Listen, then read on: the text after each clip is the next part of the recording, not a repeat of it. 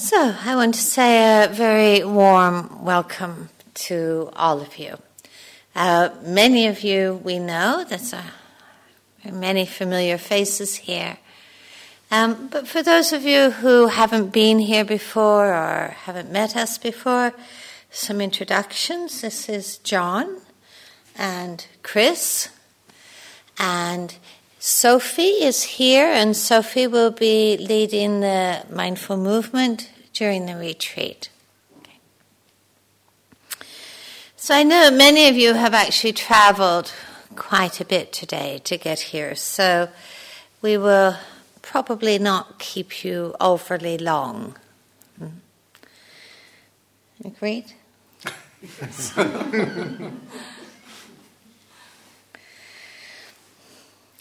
But it is actually, this is something of a special retreat that we offer here at Gaia House twice a year. And for me, it is so heartening to actually see so many people who are engaging in teaching mindfulness or training in mindfulness one way or another.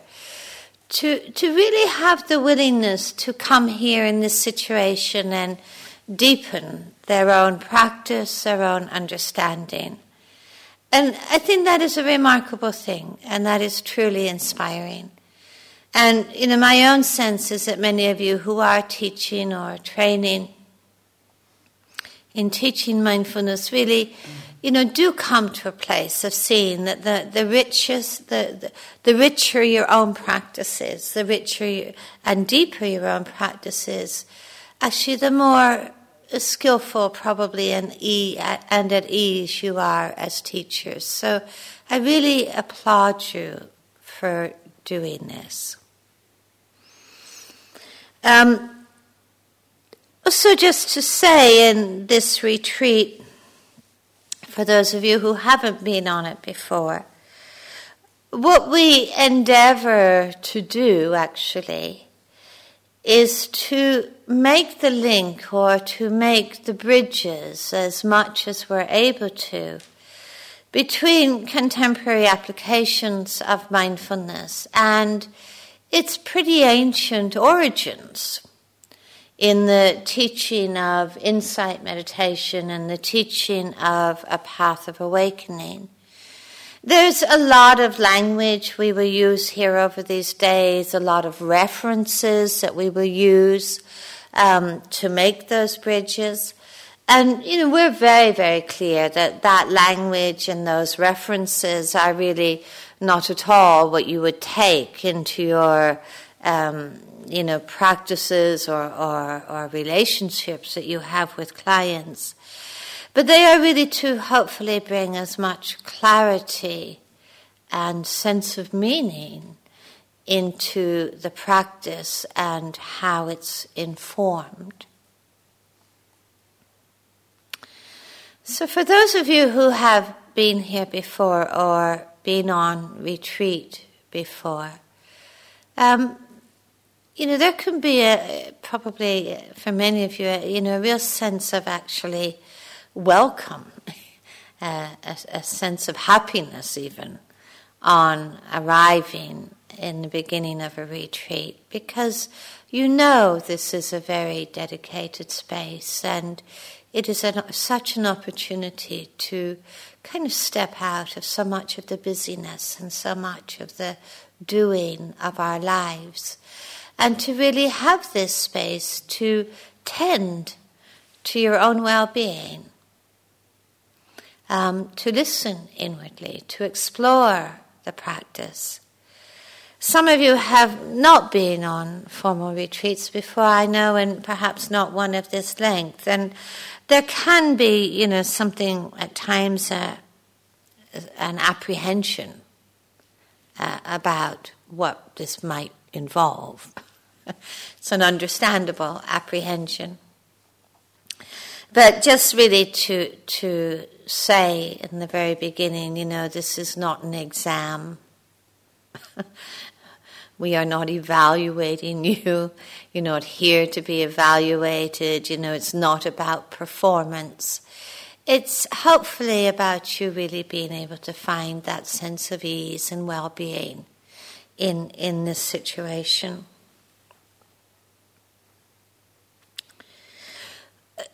Sometimes when the Buddha would speak about meditation and offer instructions in meditation, he would begin with the encouragement to disentangle from the world and to establish oneself in mindfulness and in solitude.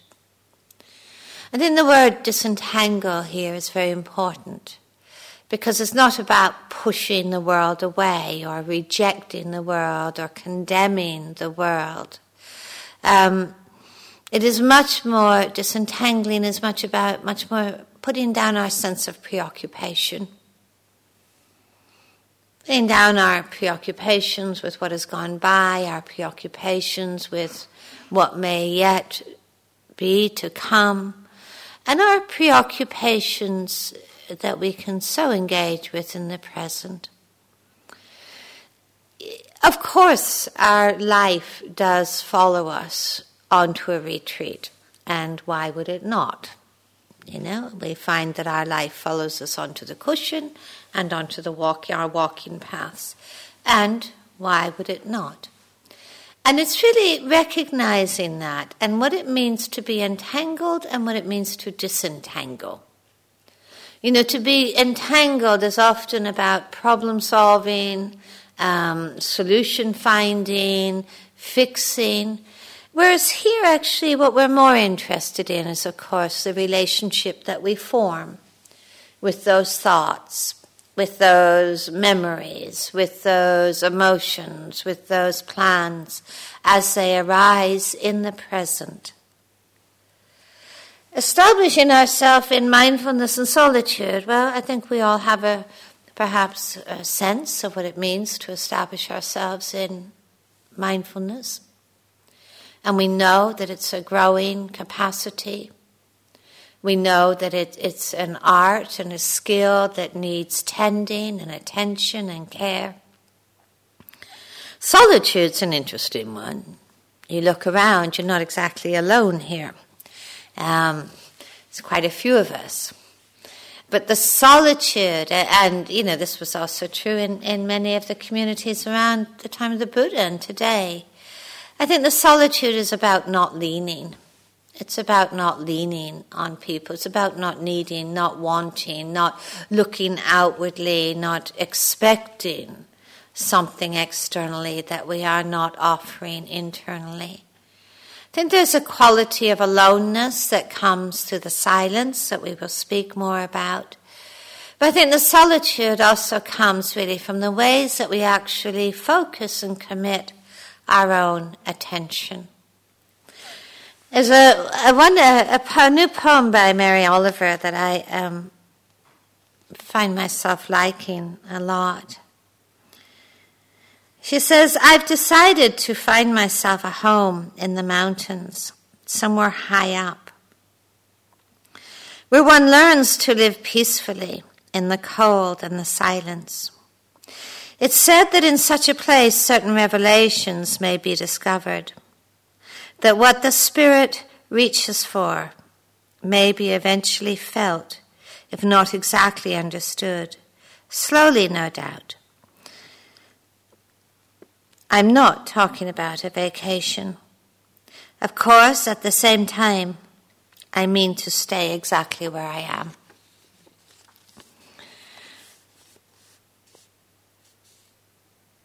The part I love about this poem is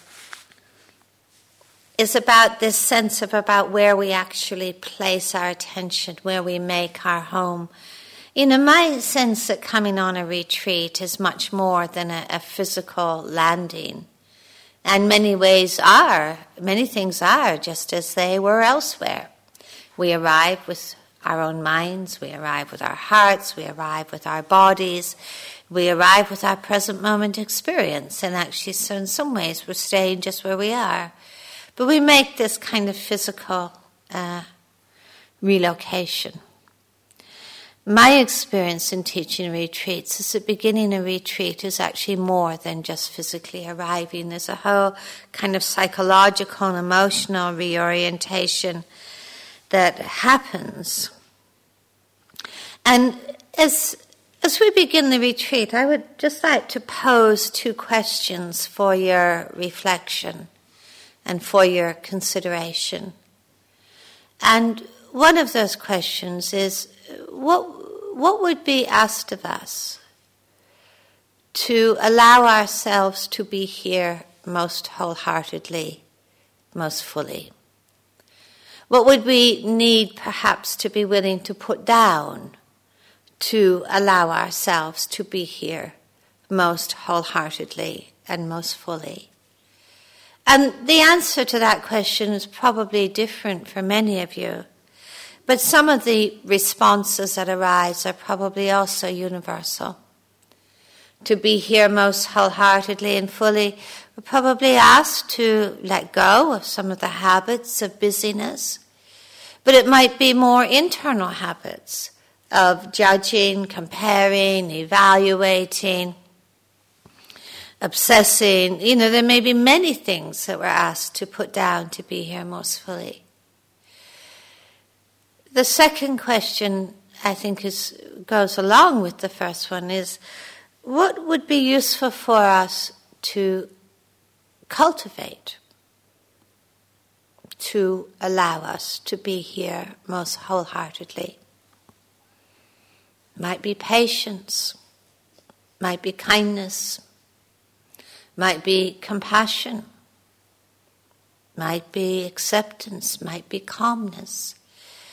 What I think is very important to acknowledge is that the whole path of meditation, of course, is not just going through certain techniques. We all know this. It is a path of inner investigation. It's a path of inquiry. It's a dynamic path where we're engaging in every moment both with what is and what is possible for us in this moment. So we're not just going through some kind of routine, but having that kind of focus, that kind of inner attending of sensitivity and care, where we're actually really starting to tune in to the life of our bodies, the life of our hearts and minds, and to be able to see what is and also what is possible. Because as we also know, much of this practice is about learning to walk new pathways with confidence and with trust. Learning to walk new pathways within our own hearts and minds. Okay, so I think that's enough for me for the moment. I'm going to swing this around a bit. So I would also like to welcome you, each of you, very warmly onto this retreat. And it's the beginning of a retreat is an opportunity really to explore, really to be interested in, well, what helps the mind to settle and the heart to open? And really to make a practice of that, an investigation of that. What supports this settling and opening of the heart-mind? And as Christina said, that conscious choice to shift mode from a mode that is perhaps about getting or moving or getting somewhere, maybe it's the mode that brought you here today, into a mode that is about settling and opening and resting.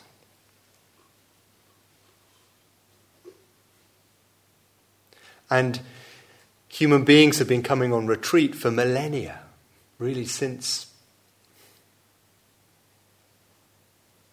the earliest days. And finding that this practice of simplifying, really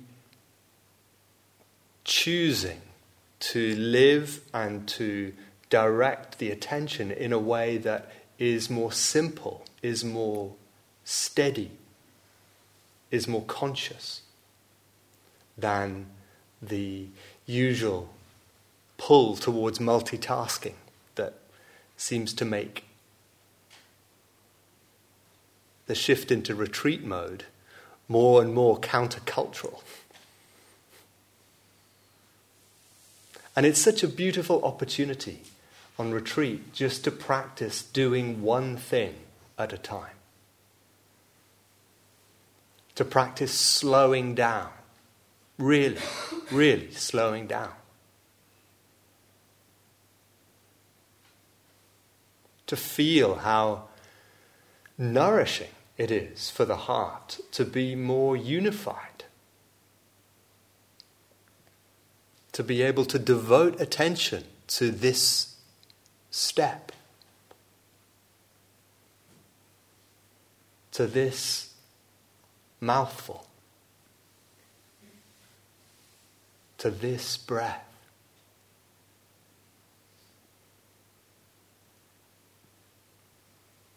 So really inviting you to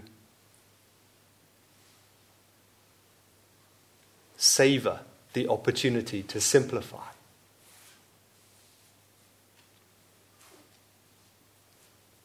And of course the body is such a profound ally and portal into a deeper, more present, more resonant mode of being. You know, as we know that embodied presence is really the meditator's craft. And so as you let yourself arrive here this evening and right now, really encourage you to choose the body, choose the felt sense of the body, choose the gravity of the body as your field for the attention, for exploration, for finding your seat here on this retreat. Let your senses open. Let your senses open.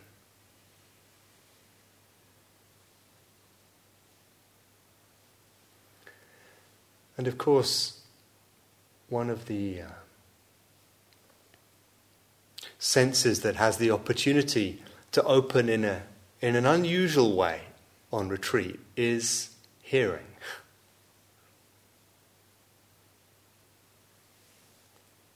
And to arrive at Gaia House is really to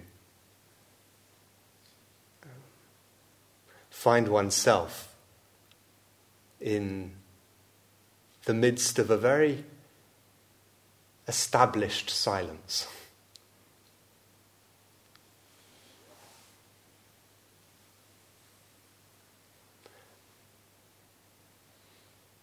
And part of what supports our practice and what supports this settling and this opening and this quietening of the mind is really to commit to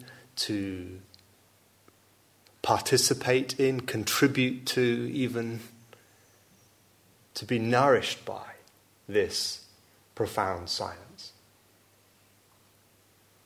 And so really an invitation, actually more than an invitation, a real request as you move into this retreat, really to let go of the habits or the attachments or the compulsions that we all have that can pull us or keep us in the verbal realm. You know, this is such a precious opportunity that feels increasingly rare and necessary in our world, to turn down the volume on the verbal and to sense that which is prior to it, the awareness, the presence, the depth that is prior to the verbal. And so, of course, part of what that means at a very practical level is switching off our phones. Really, switching them off. If you need, and maybe Ramiro said this in the opening talk, if you need to complete some business this evening just so that you can put down your phone, put it away, then please do that tonight, and then turn it off, put it to the bottom of your bag. If you're using it as an alarm clock, this is a great opportunity to explore the flight mode for your phone. As an act of kindness to yourself and to your own heart-mind. And also as an act of kindness and support to our shared silence and container in this retreat. You know, if one attempts to make a phone call anywhere in Gaia House, other people will hear it and be disturbed by it.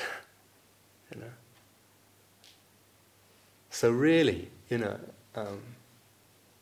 please switch it off. If it feels like the temptation is too strong, then the coordinators have a safe place where they can look after your phone until the end of the retreat, if that would be helpful.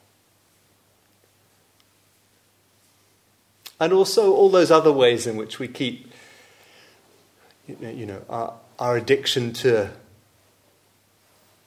words and language can be fed. So just, you know, this is not the week to be reading the novel. And also, you know, I notice sometimes how it's easy for one's attention constantly to be pulled to the notice board during a retreat. And you sort of read the same notice again and again and again. Still says the same, you know, find yourself reading the tea packets, you know, just to get some sort of stimulus in there. And of course we want you just to keep an eye on the notice board, but actually really to see what it is to guard that sense door of the eyes. And really to decide, okay, I don't need to do this. I don't need to keep reading stuff. And it'll really support this settling and this quietening and this opening of the mind. And of course part of as Christina said, you know, part of the unusual opportunity of a retreat is to experience solitude in community. Beautiful thing, solitude in community. And so as part of that we ask that you don't write notes to each other. You know, if you need to communicate a concern about somebody, please send us a note.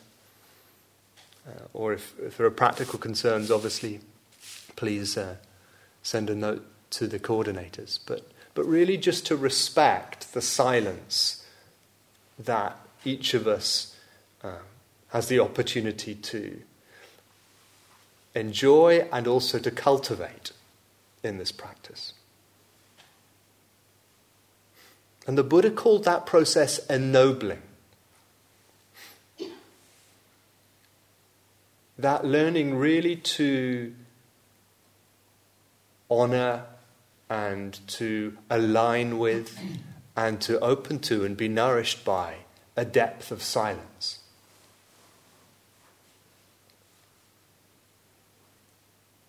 And it is such a resource here. Just even as we sit here now, just to have that sense, what is it really to turn towards the silence? To open one's attention to it and to have that sense of being nourished by it. To let it be a support and a resource as you deepen into a quality of presence and kindly attentiveness. And really to know that the silence is also filled with a lot of kindness and well-wishing and friendliness here.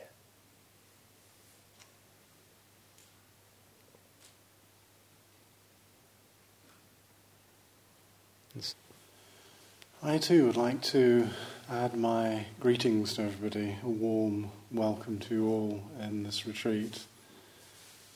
You've heard Chris and Christina settling, basically describing the background to what we're going to be doing, the container particularly here of silence, picking up on something Chris just said, which is this is ennobling. The Buddha's path, this path of training, was always considered to be a noble way of being, a noble or an ennobling way of moving into a sense of being. And the silence itself is an ennobling experience. It is a training experience, but it's also ennobling in the sense that it also gets us to connect often with some of our deepest senses of being in this world. And we can only generally do this in this profound silence. So this forms, as Chris has eloquently put it, the kind of container for being here. Now there are other containers as well. When we were kind of dividing up the tasks as who were going to say what this evening, I'm very, very happy to speak about what I want to now speak about, which is what is generally called precepts. Interestingly, in the early texts, these are considered to be 5 gifts that you give yourself. 5 profound gifts that you give yourself. They are ethical guidelines and they are ways of being. And I would actually say they're not just ways of being in Gaia House, in this retreat. They're ways of being and concerns and guidelines for living our daily lives. Many of you might know that, for example, in the monastic communities in ancient India, and still to this day followed in countries like Sri Lanka, Burma and Thailand, the monks lived by a tremendous number of rules, 227 of them, ethical guidelines. We get 5. It's quite a reductionism that we are asked to live by. And what is important about these is that they become tools for inquiry, tools for inquiring into our ethical and moral lives. This is what's so important about them, this is what makes them so dynamic, is that they're not just a list of prescriptions of thou shalt nots.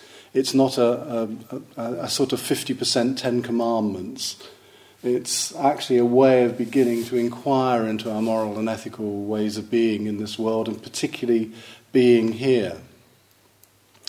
They are considered to be rules of training, and in the language that they're originally formulated in, which is a language called Pali, which is an ancient Indian language which was used to preserve the Buddha's teaching, in this language, these precepts are couched literally as that, as rules of training. Sometimes in popular books on Buddhism, which you see, you'll get them just listed as basically things like don't kill, don't steal, don't engage in sexual misconduct, don't tell lies, and don't take drink and drugs. This does these precepts a major disservice. I would actually say taking them as prescriptions is simply a default position. When we hear them properly, I think they become much more rounded, much more something which I think is useful in our lives. So I'm only going to give this for the first one, but I'll give you the full formulation of it, which is I undertake a rule of training to refrain from harming living beings. So this is something that's being asked of you whilst here, not to get the bug that's flying around, to immediately squish it or whatever. It's obviously deeply implies don't kill, but it actually has a lot more profound significance than that. Undertake a rule of training to refrain from harming living beings. That includes yourself, but it also includes all our relationships of harm that we can engage in. And sometimes we both, deliberately and inadvertently engage in acts which are harmful both to ourselves and to others. So, in a sense of this settling of the heart and mind, it also allows this settling of us to be able to look at something like our relationships of harm. Obviously, whilst here, as I say, to refrain actually from, immediately squishing the bug, the spider, whatever it is, but also to take this space, this opportunity to look at our relationships of harm.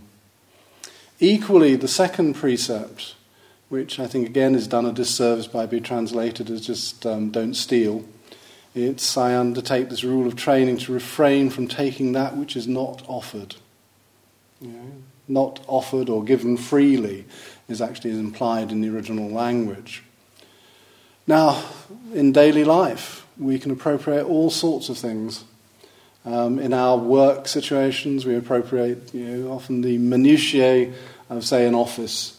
Paper clips, pens, paper, all these sorts of things. The odd telephone call, the use of the email for private business as opposed to personal, as opposed to the actual business thing. So there are all ways that we can appropriate things which are not offered, using others' ideas, taking others' ideas, not really engaging and developing your own thoughts and ideas. This can be another way of appropriating that which is not offered or given freely. So without going into too much detail, again, this is offering up a field of inquiry where we appropriate things which literally haven't been offered to us, haven't been given to us, just taking them, utilizing them, from the literal stealing to the appropriation of ideas. So this is a deep field of inquiry that we can look into. Here, of course, in Gaia House, it means exactly what it is. Don't take what is not there, not being offered to you.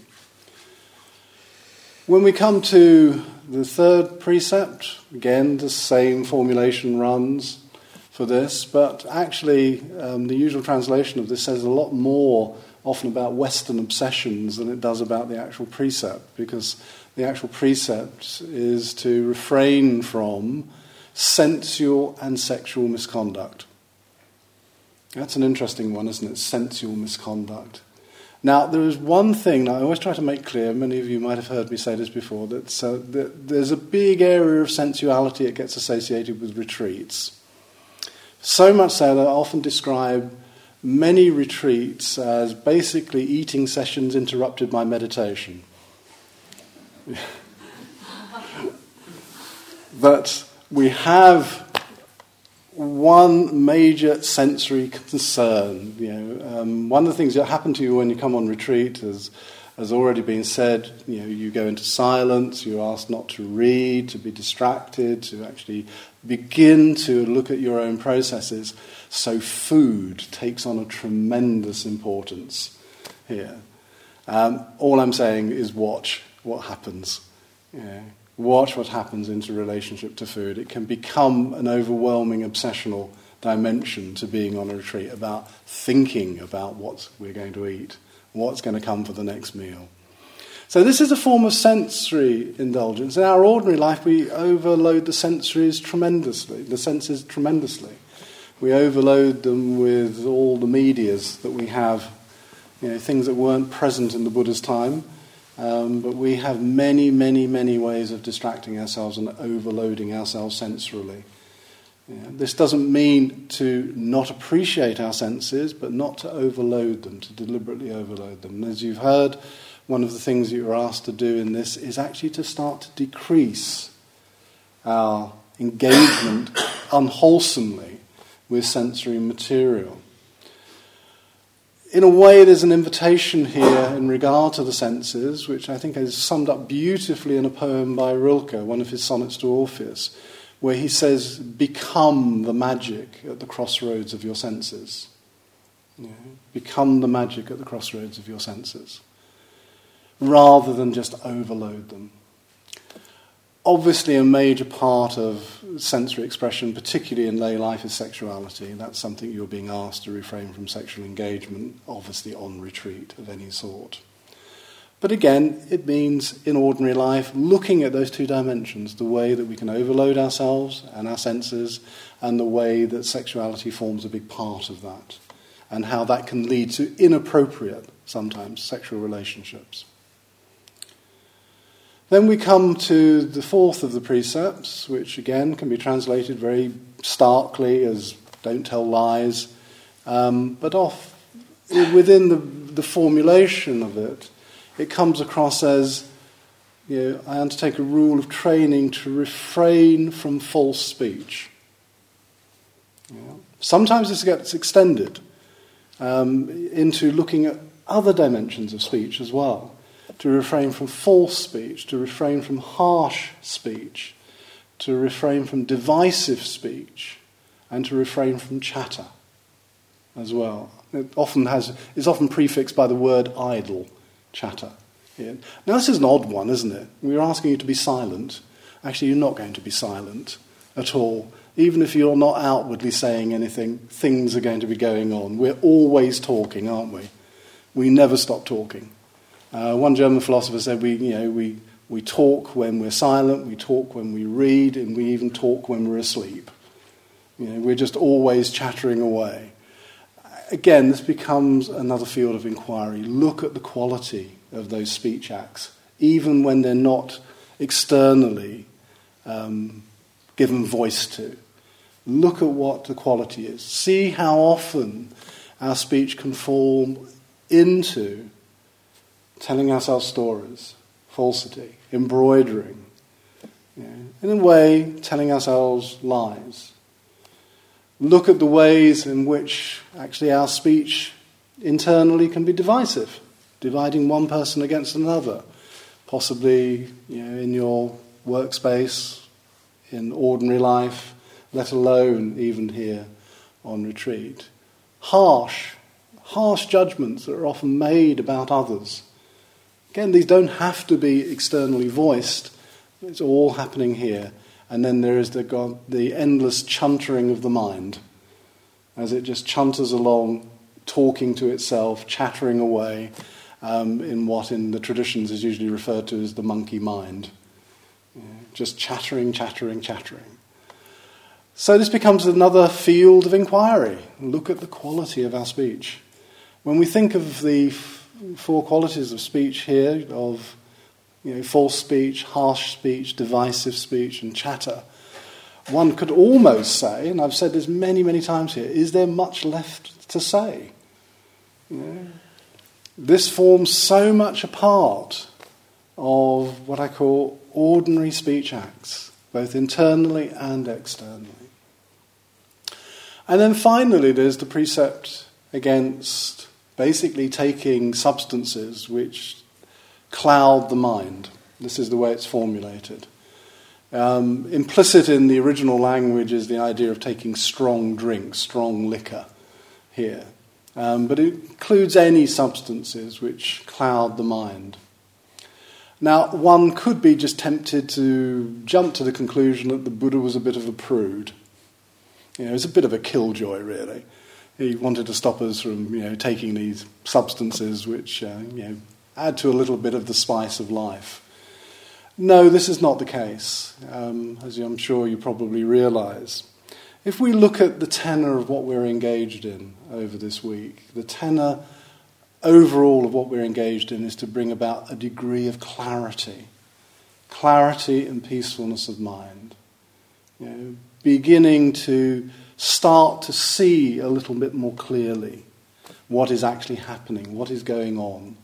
The curiosity, the interest that Chris referred to, all of this is part of it, wanting to see clearly what is actually happening, rather than fantasizing about it, wanting other things to happen, but to be here with what is actually going on for you.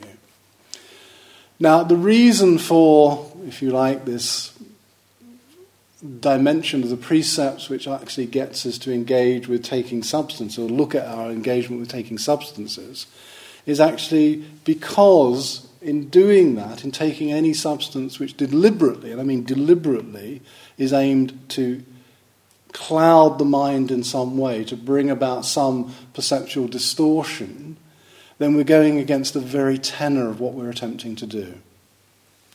If meditation, this cultivation that we're going to be engaged in over this coming week, is about anything, it's about gaining some degree of clarity. If I start to take substances deliberately which are going to disturb that, then I'm sabotaging the whole enterprise to start with. So literally again, if we think about this precept in our ordinary life, it's looking at the role of these kind of substances in your ordinary life. How great or lesser degree do they play in our ordinary life about having a good time, or whatever it might be, whatever the story is we tell ourselves. Certainly when it comes to here, obviously it means literally refraining. This doesn't include prescription drugs at all. It means anything that one takes deliberately which is going to cause that degree of unclarity. So these are the precepts. The 5, as I said when I started, the 5 gifts. They're not impositions on you. They are 5 gifts that you can give yourself into living your life with a lot more engagement, because it opens up the whole field of your moral, ethical life.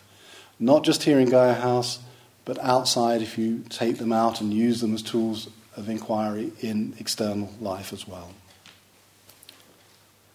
That's me. Do we need a distraction before we sit, or should we just go in? I think we just go in. Okay, so we'll end the evening just with quite a short sitting period. So if you can find a posture for your body that feels alert, balanced, upright, in your back, in your neck, as much as you're able.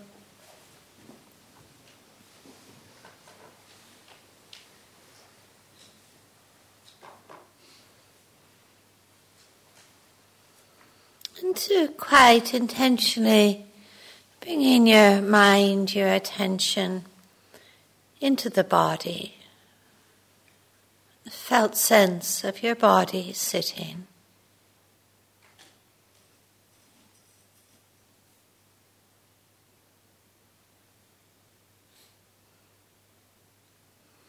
Just mindful of any areas where there might be any holding, any tension, the shoulders or face, stomach, allowing them to soften.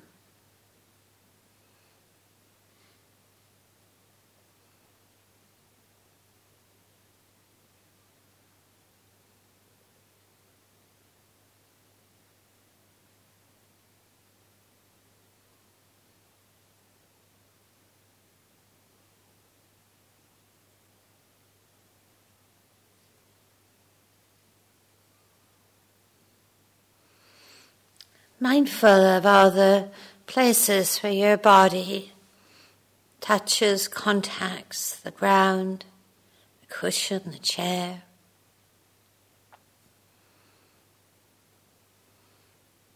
The touch of your hands together or on your legs. Just sensing whatever sensations are present in those places.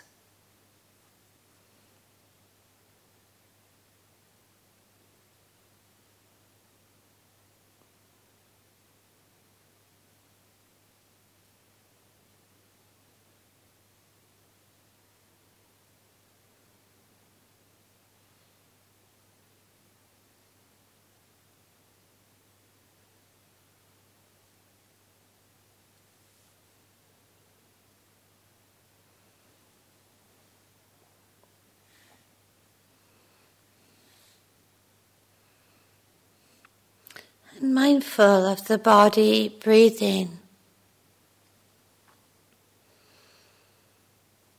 Sensing how your body responds to each in-breath, each out-breath. The expanding, the relaxing.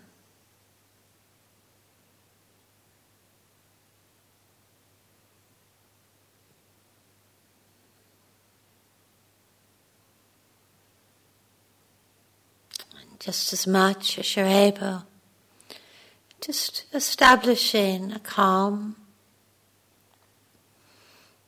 attentive mindfulness within the breathing process.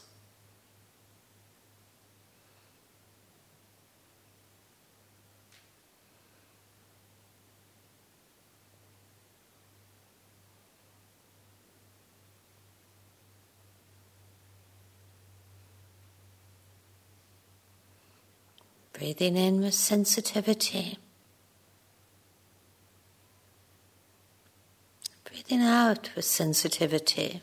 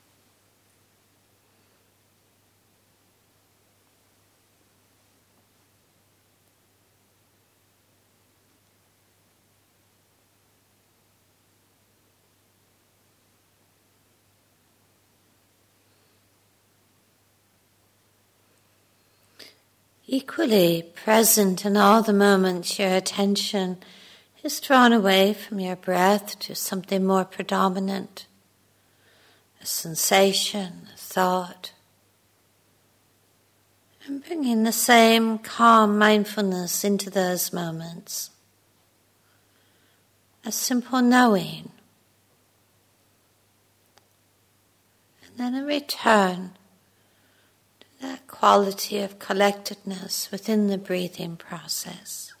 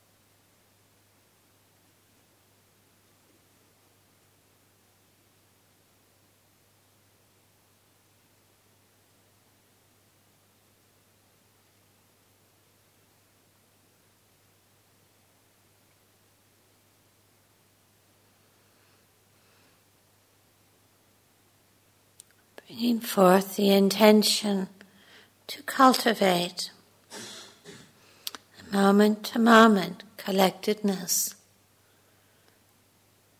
present moment mindfulness.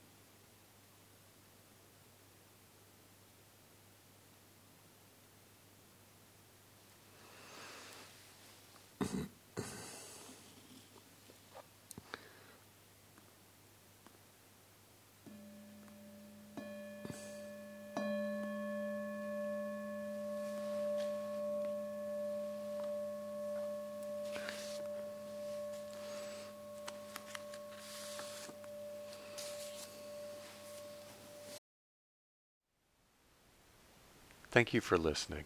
To learn how you can support the teachers and Dharma Seed, please visit dharmaseed.org/donate.